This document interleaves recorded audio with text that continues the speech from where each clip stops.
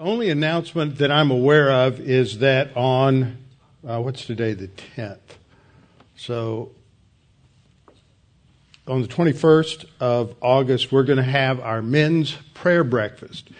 And, a lot of you that are here come, and there's several new men in the congregation that somebody ought to invite to the men's prayer breakfast so we can figure out who they are.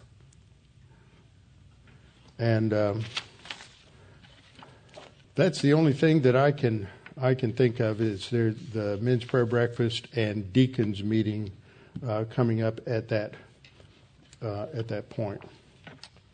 Let me see here. Okay. Well, we're going to have some fun again tonight, like Sunday morning.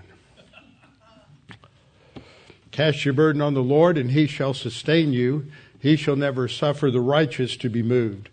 Delight yourself also in the Lord, and he shall give you the desires of your heart.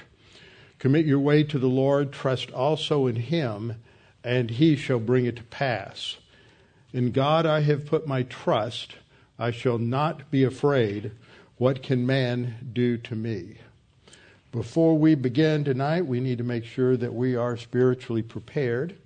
And the operative term that we see all through the scripture isn't the word confess, it is the word cleanse. And that is the important part related to sanctification, that to come into the presence of God, we need to be cleansed. We are cleansed positionally at the moment of salvation, but we still sin as pictured by dirty feet that needed to be washed, just the feet. When Jesus was washing the feet of the disciples, that he said, you are all clean, all clean. They had been bathed, as it were. And that really is part of that picture of the baptism by the Holy Spirit that's related to what happens at the process of regeneration. But we need to be cleansed experientially, so that is the result of confession, acknowledgement, admission, examination, all those different words that are used. So we'll have a few moments of silent prayer so you can make sure you're prepared to study the Word, and then I'll open in prayer. Let's pray.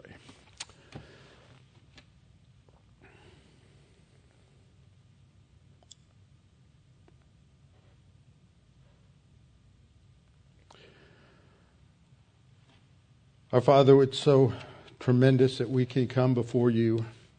We have a high priest who was tested in all areas as we are, yet without sin, therefore qualified to go to the cross, to pay the penalty for our sins, that all that is left is for us to trust in him, and we have everlasting life. Father, we study the scriptures, and we see so many things that went on, not just in the period of the judges, but all the way through the period of the prophets, the period of the kings, the period of the divided kingdom, and we just see evidence after evidence that the heart of man is deceitful and wicked above all things, that our tendency, our trend is to autonomy and rebellion. And Father, we pray that as we study your word, we might have the humility to submit to your authority and to trust in you. Father, we pray that you would open our eyes tonight to some of the things we study, give us insight, and we pray this in Christ's name. Amen. Okay, we are studying in Judges, and I know that this gets redundant a little bit, and you have a tendency, as we all do, to sort of tune out because you see the same slide and you hear the same thing as I began week after week. But I once had a pastor who said that the role of the pastor is not to teach it so you can remember it, but to teach it so you can't forget it. And if you can draw this chart of the book of Judges 15 years from now when you're asleep or you are in the beginning stages of dementia, then I will have done my job. There are 3 parts to Judges: the introduction, the main body, and then these appendices at the end. The whole thing revolves around a statement that is made twice in the book of Judges that everyone did what was right in their own eyes. Everyone means the leadership, it means the people, it means the priesthood. And so that is the structure of the book. In the introduction, it describes the mechanics of their failure, that they compromised with the world around them. They did not put up a wall, a barrier that in those days meant the annihilation of the Canaanite tribes, but they got to the point where they welcomed them and they intermarried with them, and they did everything the Canaanites did, only worse. And that's what's seen in the introduction. And we are beginning the main body, the paganization of the leadership. And the author, under the inspiration of the Holy Spirit, has written it in such a way that we are to see certain patterns. And the pattern is that it starts off with a judge about whom nothing negative is said, and ends with a judge about whom nothing positive is said. And each successive judge takes the nation further into sin and depravity and rebellion. And yet they were used by God at key points where they trusted God and God delivered the nation. And for those few moments or hours where they trusted God, they are mentioned in Hebrews 11 in the Hall of Faith chapter. And that gives all of us great hope, because we feel like many times that we just don't walk with the Lord as close as we should. And it's going to be pretty embarrassing at the judgment seat of Christ. But if God is going to give praise to Gideon and Jephthah and Barak and Samson in Genesis 11, then maybe there's a little hope that Robbie Dean won't be kicked to the gutter. So that's the structure of the book. And then at the end, there's that horrible section in chapters 17 and 18 where we see the grandson of Moses leading the people into idolatry. And then the reaction of the people in verses 19 to 21 against the tribe of Benjamin, where the nation almost self-destructs, almost annihilates one of the tribes. So it gets pretty bad. Now, in the last few weeks, I spent a lot of time talking about the importance of history, that how a nation handles its past, how it handles history is important. And when you're divorced from reality, so is your understanding of your past. And that is what we see happening in our nation. And I used an example last time from the 1619 Project. Talked about that this is a project that was invented out of whole cloth from the New York Times, that there have been numerous experts, scholars who've spent their lives studying slavery in the early part of the United States and in the colonies, spent their careers writing and researching about the attitudes of those in America. And just reading through this book, he does a masterful job, and he talks about all those historians who come up and support it, and he looks at their writings. This guy has done a massive amount of research. And I came up with something that I thought was rather interesting. One of the things he does in the first chapter is he talks about what actually happened in 1619. And what happened is there was a Dutch slave ship, a slaver, who had come from Africa, and he had come across the ocean, and he comes into port there at Jamestown, which at this point is only 10 years old, founded in 1609. So we're not talking about a huge number of people and a huge development. But he had some 20 plus African slaves. Some of the numbers differ a little bit here or there, and basically traded them for food and supplies, which a lot of people would say, well, those Jamestown colonists bought their slaves. And but at that time, if you study the literature, the word slave is not used in the sense of racial chattel slavery, lifetime slavery. It was used for indentured servants, which was a common practice. In fact, as I've read about the history of slavery, chattel slavery was probably the norm in a lot of areas up until you get the influence of Christianity in Western Europe, and then you get the development of this thing called indentured servants, which is based on the model in the Mosaic Law that a person who is destitute can opt to become a slave but it's not for life. It's only for 7 years, and so he can pay off his debts and get back on his feet, and at the end of 7 years, he's set free.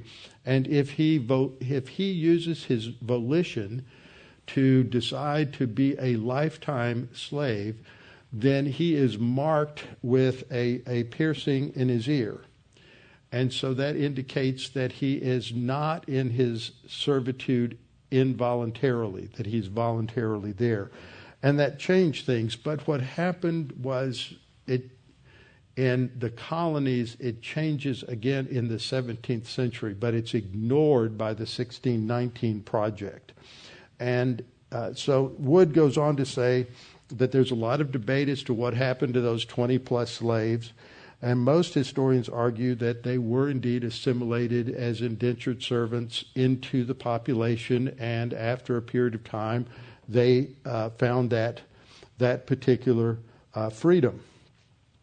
But then I remembered something that I had heard many years ago, and I started searching for it, and I could not find it. And then I finally found the right words to put into the search window, and I ran across an article that gave me more information than I expected to get from a conservative, religious, right-wing evangelical website called the Smithsonian Magazine. And that made it even better, because I'm not going to a conservative, right-wing, evangelical website where they could easily be dismissed, but this was an article published in the Smithsonian Magazine. And I've got the link up there.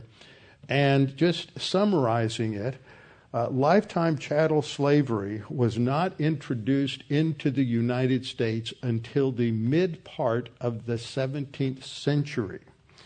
It happened in the case of a black indentured servant by the name of John Casor, who, for various reasons, was taken to court. His indenturedness was taken to court by his owner, a man by the name of Anthony Johnson, a black man by the name of Anthony Johnson, a black man who came to America as a slave in 1619 and then became an indentured servant, got his freedom, had acquired land, and developed a tobacco farm. And one of the indentured servants on his farm had various problems working and other things.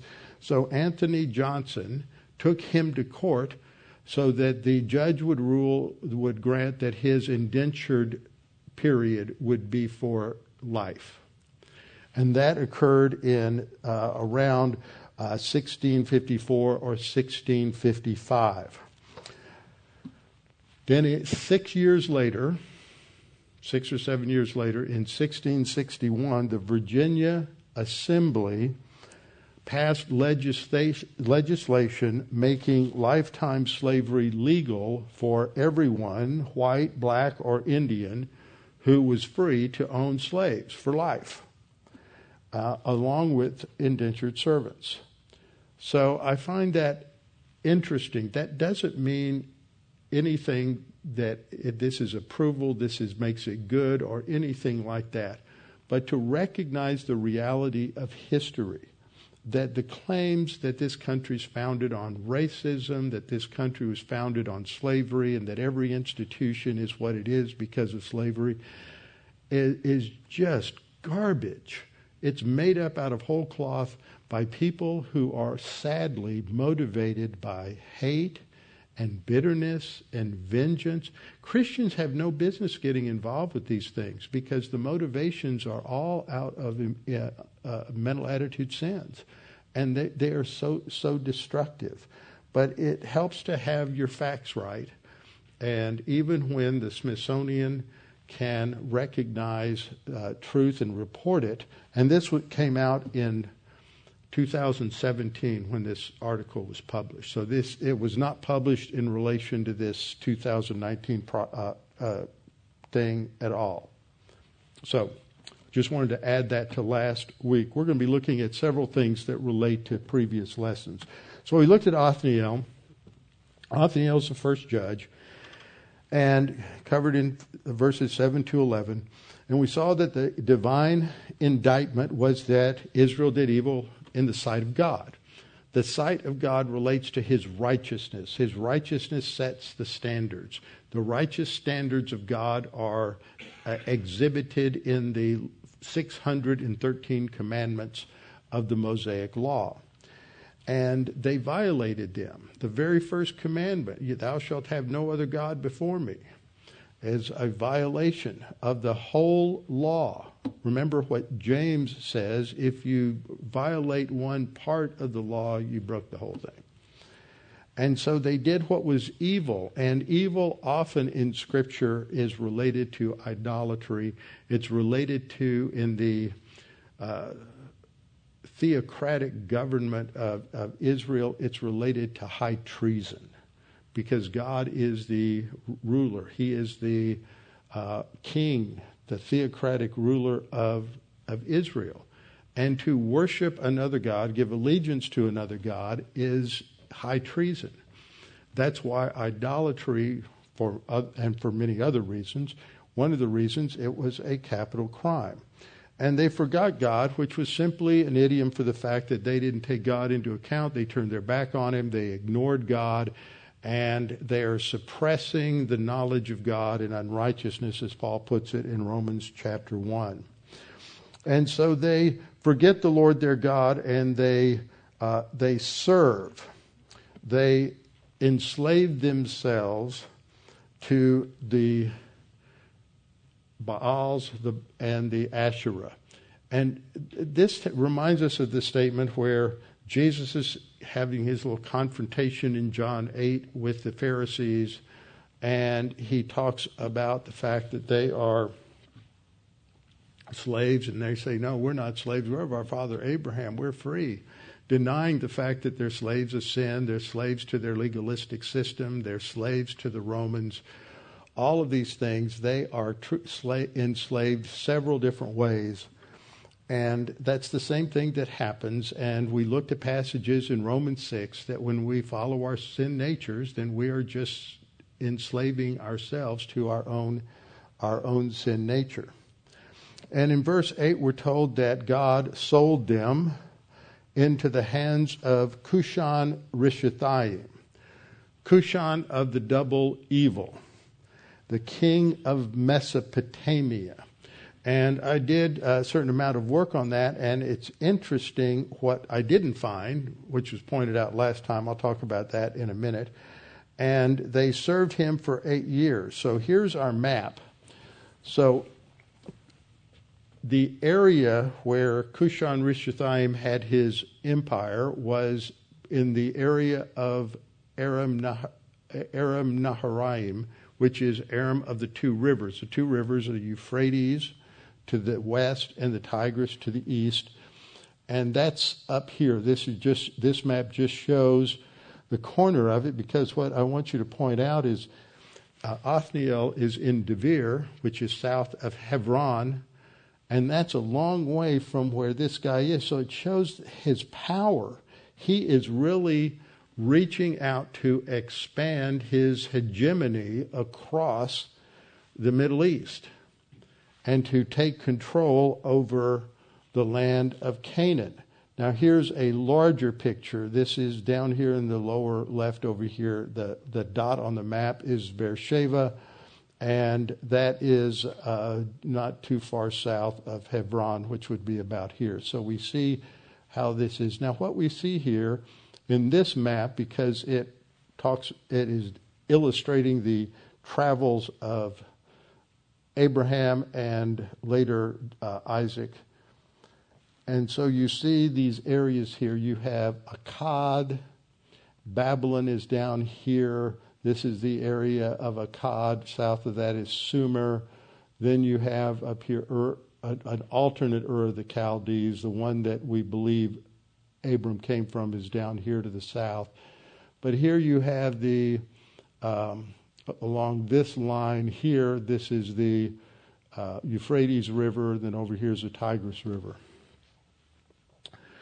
So they're under the control of Cushan Rishathaim, and I've read in lots of different commentaries and everything, and Vance came up last week after class, and he said, "What about Cush in Genesis 10?" And I looked at that, and it would be a name that goes back to his ancestor. In Genesis 10:6, we read that Ham had 4 sons: Cush, Mitzrayim, which is the Hebrew for Egypt; Put, which is identified with Libya; and Cush, which is identified with Ethiopia and Canaan. Then down in verse 8, we read that Cush begot Nimrod. Now, Nimrod is the first descendant of Noah who seeks to build his own empire. And he began to be a mighty one on the earth. He was a mighty hunter before the Lord. Therefore it is said, like Nimrod, the mighty hunter before the Lord. And actually that preposition ought to be translated as against the Lord. That's the trouble with prepositions. We went into that Sunday morning, that they have a broad range of meaning. And sometimes we're not sure how they were used this early. So it's against the Lord, and the beginnings of his kingdom was what? What we just saw it on the map: Babel, Erech, Akkad, and Calneh in the land of Shinar. All that area down there was called the land of Shinar. So that would indicate that his name is related to the area, his historical background. He is a descendant of Cush, and he is Cush of the double evil, king of Mesopotamia. So that really paints him as an extremely evil adversary to the people that God has called out, because God, remember, called out Abram after the Tower of Babel incident and the failure of the nations, the Gentiles, to serve God. And so we're told in verse 9 that when the children of Israel cried out to the Lord, remember in our study we looked at that Hebrew word, and it just means to sort of scream out in agony or pain from your suffering. It does not necessarily mean they cried out in repentance. They're not turning to God. That language is not used. It is used in a passage in Samuel, so maybe that was part of it. But the writer of Judges doesn't emphasize that. Just says they cried out to the Lord. The emphasis is on the grace of God. They are not really turning to him, but they are crying to him to deliver them, and he provides a deliverer. And you have the word deliverer, the noun, here at this point in the passage. And then you have the verb who delivered them in the next line. This word, they're not related words. This word is Moshiach, which is related to Messiah and the appointed one. Deliver the children of Israel, who delivered them, and this is Yasha, which is related to Yeshua or Joshua, which is the name of Jesus, to bring deliverance or salvation. God has brought discipline on them because God understands that what is necessary to teach people right and wrong, because our hearts are deceitful and wicked above all things, is that they have to suffer negative consequences for their actions. Just as parents need to be training children, and that means at times they need to be spanked, not in an abusive way, but in an objective, unemotional way. And other punishments are used as well, where they realize that for committing certain acts, they will suffer harsh negative consequences, because in life that is exactly what will happen. And God disciplines us. Hebrews 12:5. And you have forgotten the exhortation which speaks to you as sons, quoting from Proverbs chapter 3. My son, do not despise the chastening. That is a strong word for discipline. Despise the chastening of the Lord. No, be discouraged when you are rebuked by him. I find that a problem with a lot of people today is they're so self-absorbed that they cannot handle being rebuked by anyone because they were never rebuked by their parents. And so whenever someone says you can't do that, that's wrong, they get all offended and they get all upset because they've never been taught right from wrong and that they don't have a right to just live on the basis of their own arrogance and self-absorption. And the first thing that happens when you start reading the Bible is that you get rebuked. That's one of the reasons that we're given the Scripture, that it's been breathed out by God for reproof, for correction, and instruction in righteousness. So that's what's there. It teaches us. The first thing in that 4 lists there is teaching and reproof. Reproof means you're wrong. And you better suck it up, buttercup, and accept the fact that you're wrong sometime and not try to rationalize it. And that's a problem with a lot of people, is they just don't want to admit that they're wrong. They're just filled with their own self-importance. So teaching, the instruction of Scripture is going to rebuke or reprove people, and then they are going to be instructed, and they're going to be corrected and then instructed on the path of righteousness. And that follows a pretty good pattern for parental training for children. And God does the same thing. He chastens us. He rebukes us. And so we're not to be discouraged when you're rebuked by him. For whom the Lord loves, he chastens and scourges every man whom he receives. The word for scourging is the idea of being whipped with a Roman flagellum. It brings pain. The trouble today is parents don't love their children if they don't discipline them. If there are not harsh consequences for harsh, wrong actions that are where the punishment fits the infraction, then they will not grow up to be self-controlled. And if parents can't teach that self-discipline to their children, then they don't love their children.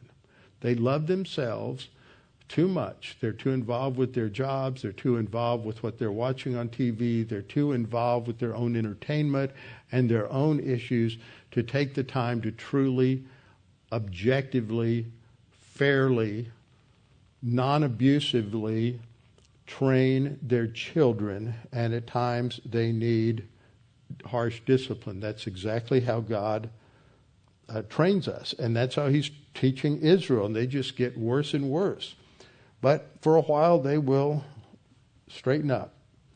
So they cried out to God, and God raised up a deliverer for the children of Israel who delivered them, Othniel, the son of Kenaz, Caleb's younger brother. And then in verse 10 we're told, for the first time of about 4 judges, I believe. It's used more than that, but 4 judges. The Spirit of the Lord came upon him, and he judged Israel. When he went out to war, the Lord gave Cushan-Rishathaim, king of Mesopotamia, into his hand, so that he prevailed over Cushan-Rishathaim. So the phrase there is that the Spirit of the Lord comes upon him. And the Hebrew word is a preposition. You're just getting so much good grammar. All these prepositions. I remember in the 7th grade and 8th grade and 9th grade in English that we had to memorize the chart with all of the English prepositions. I hope you all had the same wonderful experience. And so the word al has the idea of upon or over or above something. It's related to various other phrases in the Hebrew that all have to do with going up on a high place, something like that. But what it describes here is different from if the preposition were the Hebrew word, it's just a single letter, ba. That means in. It's comparable to what we studied on Sunday morning with being baptized by means of the Spirit. But ba can mean into someone or inside someone. But the Spirit of God doesn't come into them, comes upon them, which indicates He is not indwelling them or filling them. He is empowering them from an external position. And He's empowering them for specific tasks, not for a spiritual life, but for His ability militarily to defeat the enemy of Israel. And this is what we'll find as we go through our study of the Holy Spirit in the Old Testament, is that in the Old Testament, the Holy Spirit's role with the believer wasn't related to their sanctification. It's not related to their spiritual life, their spiritual growth. It's related to the functions of leadership within the theocracy of Israel. You had prophets who had the Holy Spirit come upon them. You had kings that had the Holy Spirit come upon them. You had those who built and made the furniture for the tabernacle and the temple. The Holy Spirit came upon them and gave them wisdom, but He's not inside them. You get the same kind of thing when Saul is oppressed by an evil spirit.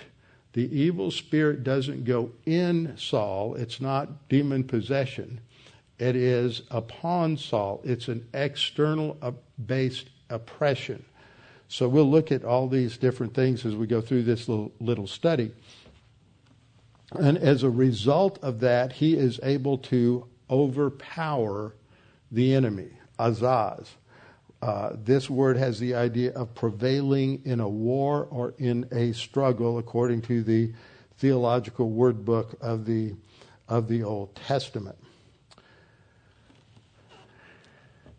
Then we see in these are just several examples. We see that the Spirit of the Lord does this for several of the judges.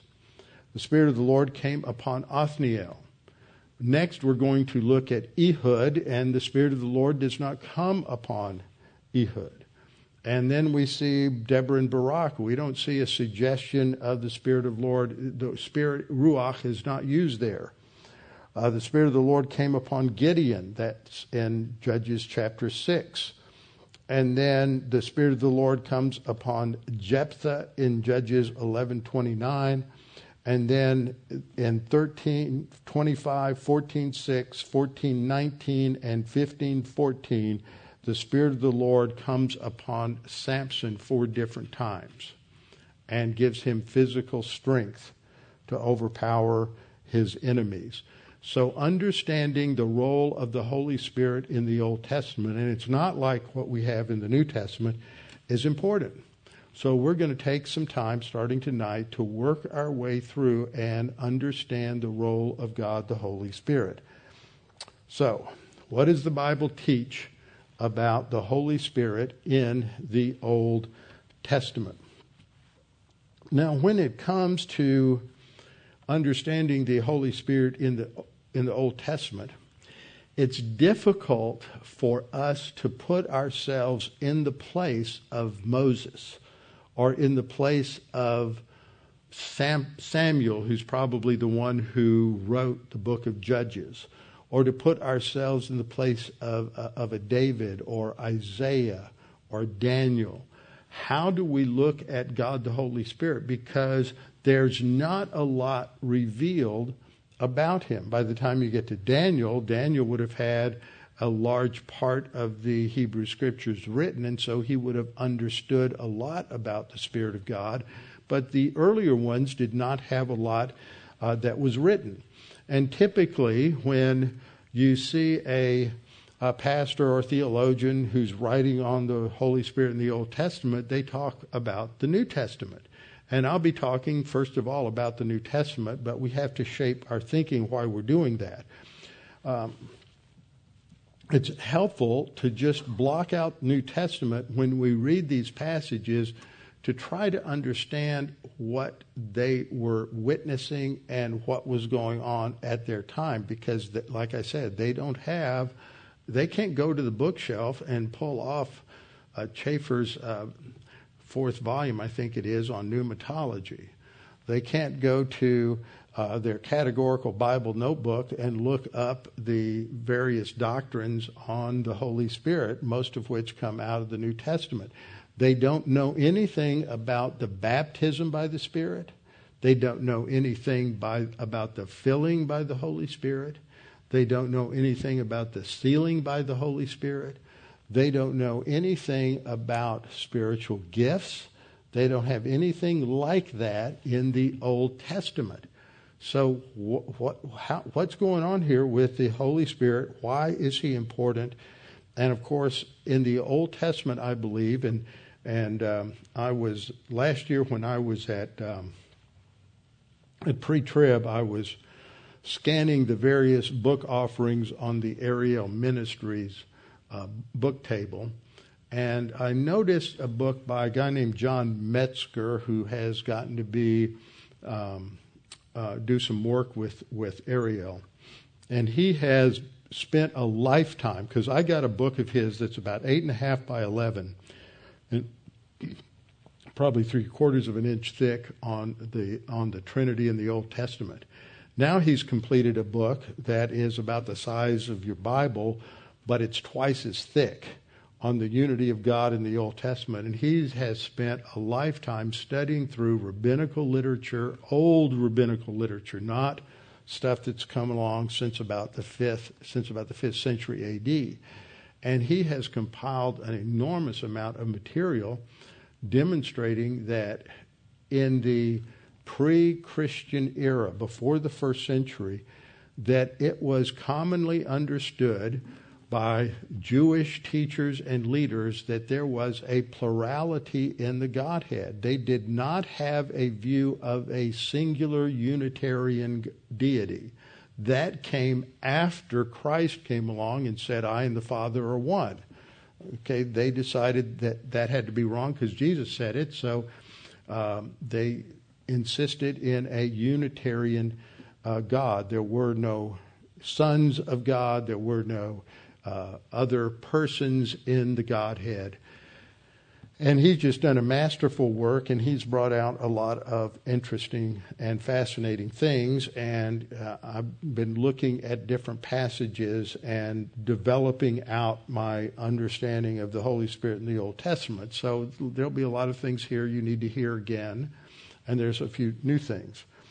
So that's what we want to do, is look at how a first century Jew would understand the use of the term Holy Spirit if there were no prior references to him in the Hebrew Scripture.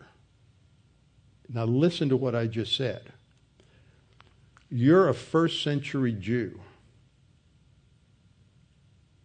You go out to the Jordan River. This guy comes up, and he's dressed in a hairy garment, wrapped a camel's hair coat, and he's announcing that the kingdom's going to come and that you need to repent because the kingdom of heaven is at hand. And he's interrupted by this other guy that comes walking down to the water to be baptized by him. And when John looks at him, he says, I'm not going to baptize you. I need to be baptized by you. And Jesus said, no, I need to be baptized by you. We read through those passages on Sunday morning. And so when this happens, John says, I baptize you by means of water, but the one who comes after me, whose sandals I'm not worthy to buckle, he will baptize you by means of the Spirit, the Holy Spirit, and by means of fire. Now, did those people who were listening to John say, Holy Spirit? What's that? And did they have to spend time explaining to those Jews that were down there what the Holy Spirit was? They didn't. because they had a background. They understood exactly what John was talking about. Now, I've had questions because we understand what the baptism of the Holy Spirit is and why it is. I don't think John understood that.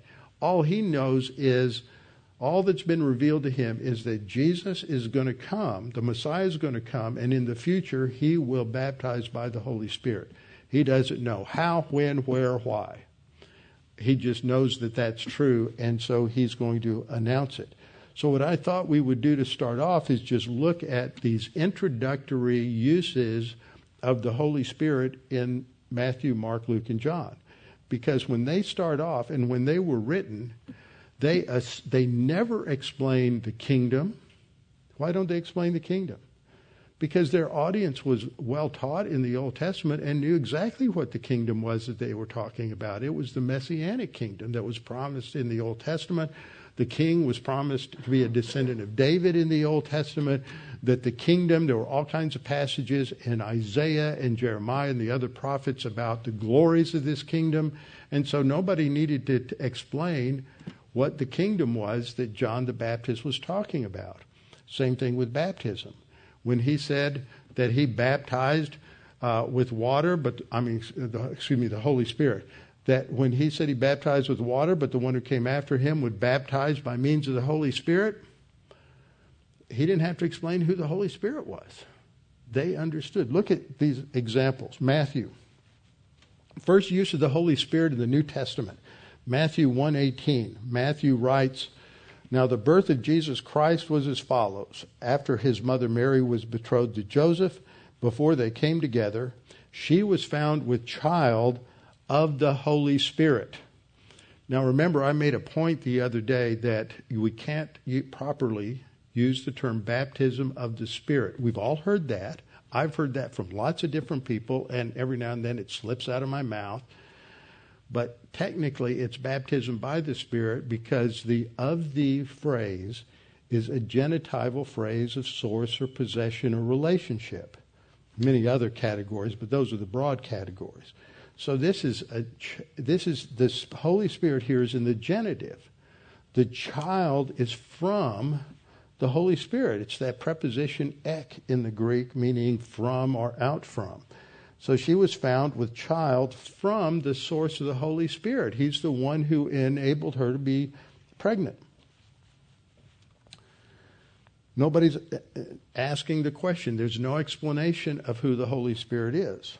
Matthew 1:20, Joseph, after the angel Gabriel has appeared to him, or this is right before the angel appears to him. He's thinking about the fact that, I'm betrothed to this woman. Now she's pregnant. How am I going to handle this? And he knows it's not his fault, but he doesn't know whether to accuse her or what to do.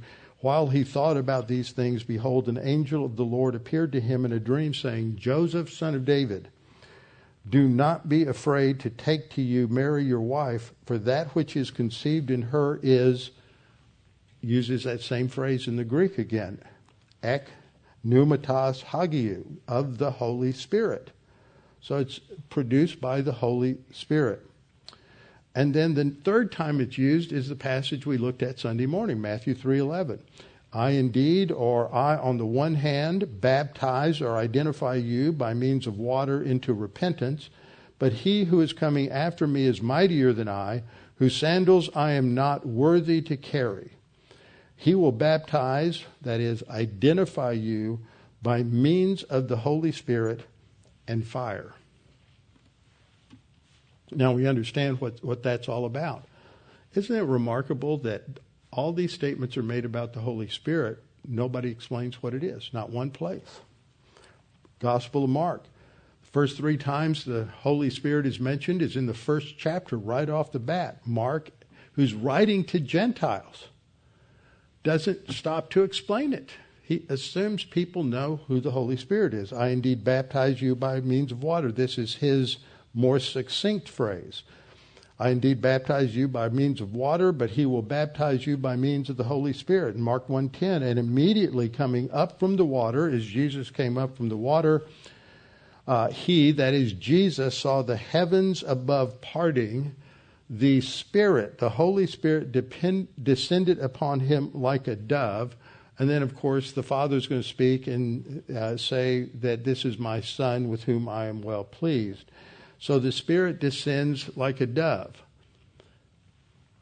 Mark 1:12. Immediately after this, the Spirit drove him into the wilderness. In Luke, we read the prophecy made, or the statement made by the angel in Luke 1 about the birth of Jesus said, no. This is about the birth of John the Baptist, sorry. This is the angel talking to Zechariah, telling him that he's going to have a child, that Elizabeth is going to become pregnant. And he says, for he will be great in the sight of the Lord and shall drink neither wine nor strong drink. He will also be filled, and it's that same prepositional phrase, ek. So it's not filled of the Spirit or by the Spirit. It is different. It is from the Spirit. And it's a different word from filling than what you have in Ephesians 5:18. So it's not talking about the church age filling by means of the Spirit. You're filled from the Spirit, even from his mother's womb. And the angel answered and said to her, this is the angel announcing the birth to Mary, the Holy Spirit will come upon you, and the power of the highest, that is God's omnipotence, will overshadow you. And therefore also the Holy One who is to be born will be called the Son of God. Third passage is about Elizabeth when she's pregnant with John the Baptist, and he leaps in her womb when Mary comes, and Elizabeth is filled from the Holy Spirit. Elizabeth is filled from the Holy Spirit. So none of this is what we talk about in terms of the filling from the Spirit. It's a different word for filling. It's a word based on pimplemi, not a word based on plerao. So you have all of this, and in John 1:12, John says about Jesus being baptized, I saw the Spirit descending from heaven like a dove, and he remained upon him. Doesn't explain it. Goes on to say, I did not know him, but he who sent me to baptize with water said to me, upon whom you see the Spirit descending and remaining on him, this is he who baptizes by means of the Holy Spirit. The next passage is John 3:5, when Jesus is explaining the importance of being born again to Nicodemus. And he talks about the fact that you need to be born twice, born of water. That relates to physical birth. And the second is a birth that is brought about by the Holy Spirit, Titus 3:5, that it is through the renewal of the Holy Spirit that we are born again. One who, unless he is born of water and the Spirit, he cannot enter the kingdom of God. Verse 6, that which is born of the flesh is flesh, that which is born of the Spirit, born by, from the Spirit, from the source of the Spirit, is spirit. And then it's described with the wind. See, the word for wind, both Hebrew and Greek are this way. There are a lot of meanings to the Hebrew word ruach, which is the word that is translated spirit. It can mean wind or breath. In a few places, it means thought. Can you see thought? You can't see thought. Can you see wind? Can't see wind. Can you see a soul or a human spirit? No, can't see that. So the wind is it's analogous to wind because it's invisible, but you see its effects. The wind blows where it wishes, and you hear the sound of it, but cannot tell where it comes from or where it goes. So is everyone born from the Spirit. So my point is that at the beginning of the New Testament, in these initial events that occurred, we are told that they talked about the Holy Spirit, they talked about the relationship of the Holy Spirit to Jesus and the importance of the Holy Spirit for regeneration, and they never explained it to anybody. So that means that the Old Testament clearly gave enough information so that Jews were expected to understand that there was more than one person in the Godhead. There's the Father and the Spirit. And as we'll see when we get to the Messiah passages, in these various messianic passages in Isaiah, that you have the Son speaking to the Father with reference to the Spirit. So there's a clear indication of three distinct divine persons in the Old Testament. So the first question, this is such an important issue. It is not one that we think of in our generation as being that important, because it's not really stated that much by those who are attacking Christianity. They've been able to move on. But in the previous generation, the first half of the 20th century, this was a major issue, because it was generated ultimately by Unitarians who depersonalized the Spirit. They just said that the phrase Spirit of God, that was just another way of talking about God. And it's not indicating a distinct person. So the question is, what is the Holy Spirit? Is he a person? Or is he a force? Or is he an influence? And some people take it that way, that he is just an influence. Well, when we look at Matthew 3:16, at the time when Jesus is baptized, we see that there are three distinct persons indicated. When he had been baptized, Jesus, so right there we know that the he refers to Jesus, and Jesus is a distinct person in his hypostatic union in his human body. Jesus came up immediately from the water, and behold, the heavens were opened to him, and he saw the Spirit of God descending like a dove and alighting upon him. So this is another person that's indicated as deity, the Spirit of God, as a separate and distinct person, distinct from Jesus. In verse 17, and suddenly a voice came from heaven saying, "This is my beloved Son, in whom I am well pleased." So at Christ's baptism, you clearly see three distinct persons. Now, there's another incident that comes along halfway through, or actually near the end of Jesus' life, as he's been teaching about the kingdom in the future, and told his disciples that some of them would see the kingdom. And then a few days later, he took Peter and James and John with him up on a mountain. We don't know which one it was. And there they saw Jesus revealed in his glory. And then Moses and Elijah appeared. You remember the story. And Peter, of the loud mouth, who starts talking before he can think things through, said, "Well, let me build some Sukkot, some shelters for Elijah and for Moses." Now, why did he do that?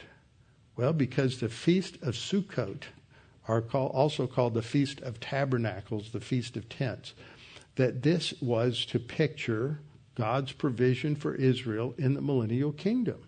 And so Peter partly gets it. These guys are here. It's the kingdom. Let's build our Sukkot.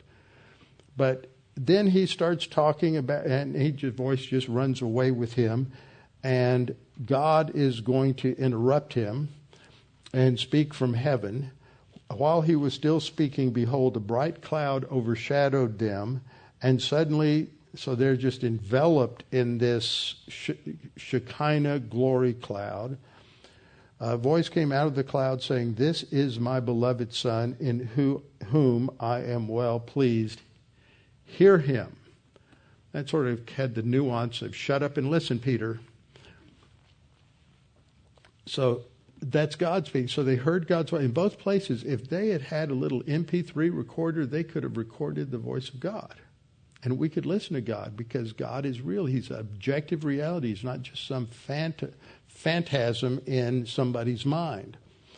Then we come to the end of Matthew, and Jesus is giving his parting instructions to the disciples, and he says, Go therefore and make disciples of all the nations, baptizing them in the name of the Father and of the Son and of the Holy Spirit, indicating that there are three distinct persons there that are all involved in the life of a believer, because at the baptism by the Spirit, when we are baptized physically, literally in water, it is a depiction of that abstract doctrine of positional truth that most people don't get.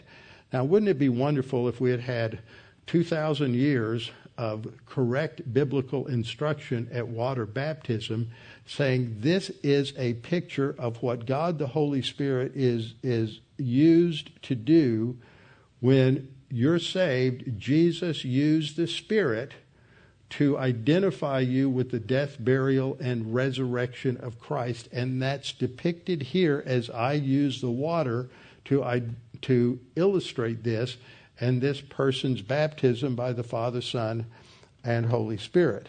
But that never happens, and everybody's confused about baptism. So, because the Holy Spirit is mentioned there as equal to the Father and the Son.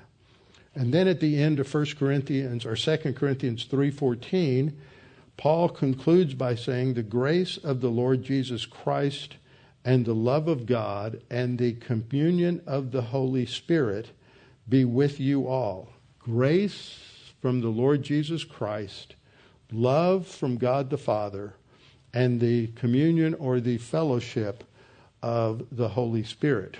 Three distinct persons.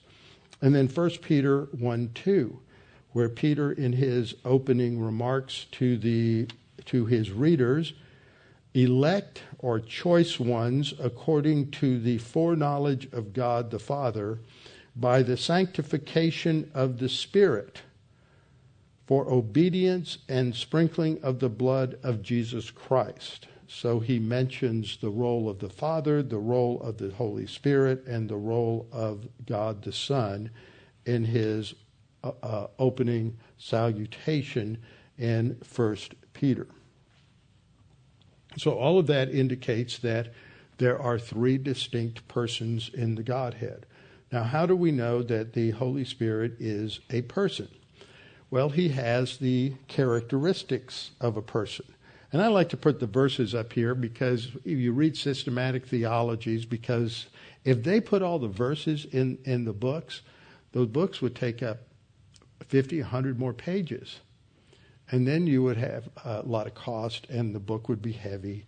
And so they always put all these verses in there. Most people just say, okay, whatever. Well, we need to see what the verses are. So in John 14 and 15, this is the upper room discourse. Jesus and the disciples are leaving the upper room and they are walking to the Garden of Gethsemane. We don't know exactly when they left, but along the way they're walking and he's teaching them. And he says that he's going to leave. And that's when Philip said, or Peter said, well, Lord, where are you going? And how do we know the way? And Jesus said, well, I am the way, the truth, and the life. No one comes to the Father except by me. And then Philip said, well, show us the Father. And Jesus looked at him, how long have you been with me, Philip? If you've seen me, you've seen the Father.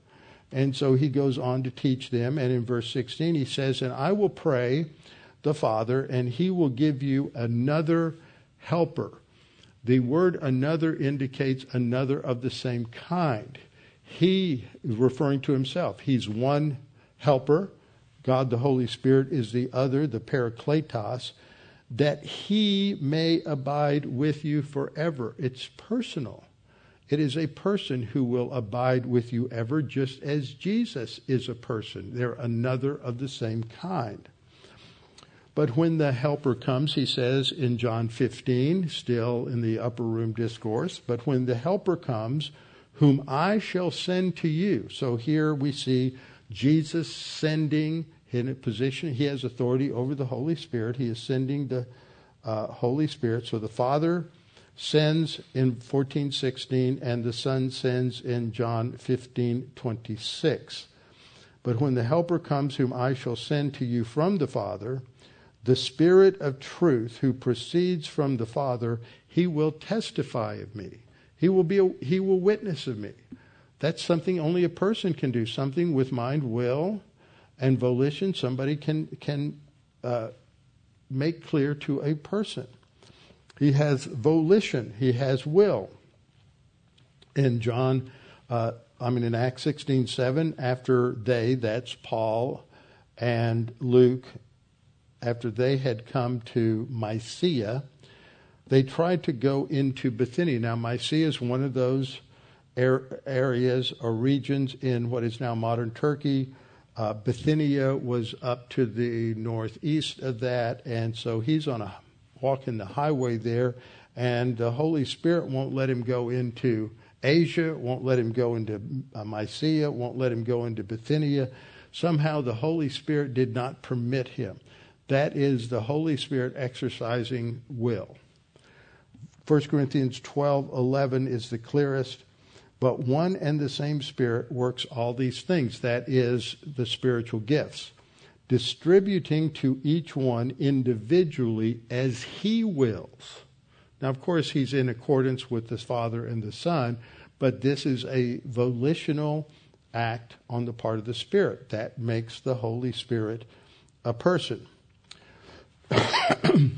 In John 16:14, we read it, He will glorify me, Jesus says, of the Spirit. And he uses a masculine pronoun. Now, the word for spirit is a neuter. Pneuma is a neuter noun. So the Spirit was not gender confused. Neither was Jesus, because the Spirit is a person. So he is referred to with a masculine pronoun. That's bad grammar, but it's accurate theology. He will glorify me, for he will take of what is mine and declare it to you, indicating the role of the Spirit is related to revelation. John 14:26, but the Helper, the Holy Spirit, whom the Father will send in my name, he, masculine singular pronoun, will teach you all things and bring to your remembrance all things that I said to you. And in John 15:26, but when the Helper comes, whom I shall send to you from the Father, the Spirit of truth, who proceeds from the Father, he, again a masculine singular pronoun, will testify of me.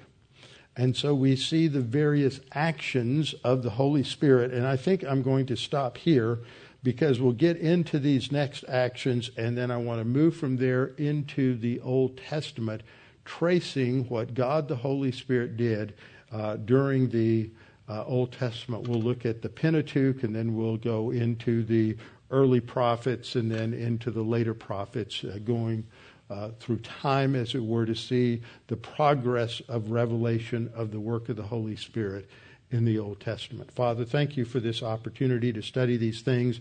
Thank you that you have revealed yourself so clearly to us in your word, and that it is God the Holy Spirit who revealed your word, God the Holy Spirit who indwells us, God the Holy Spirit who enables us to and enlightens us, that we may be able to understand your word. Not that it is simple, not that it's magical, but it takes time and study, and you enlighten us as to what the text means. Thank you for these things and for all that you have given us in Christ. And we pray this in his name. Amen.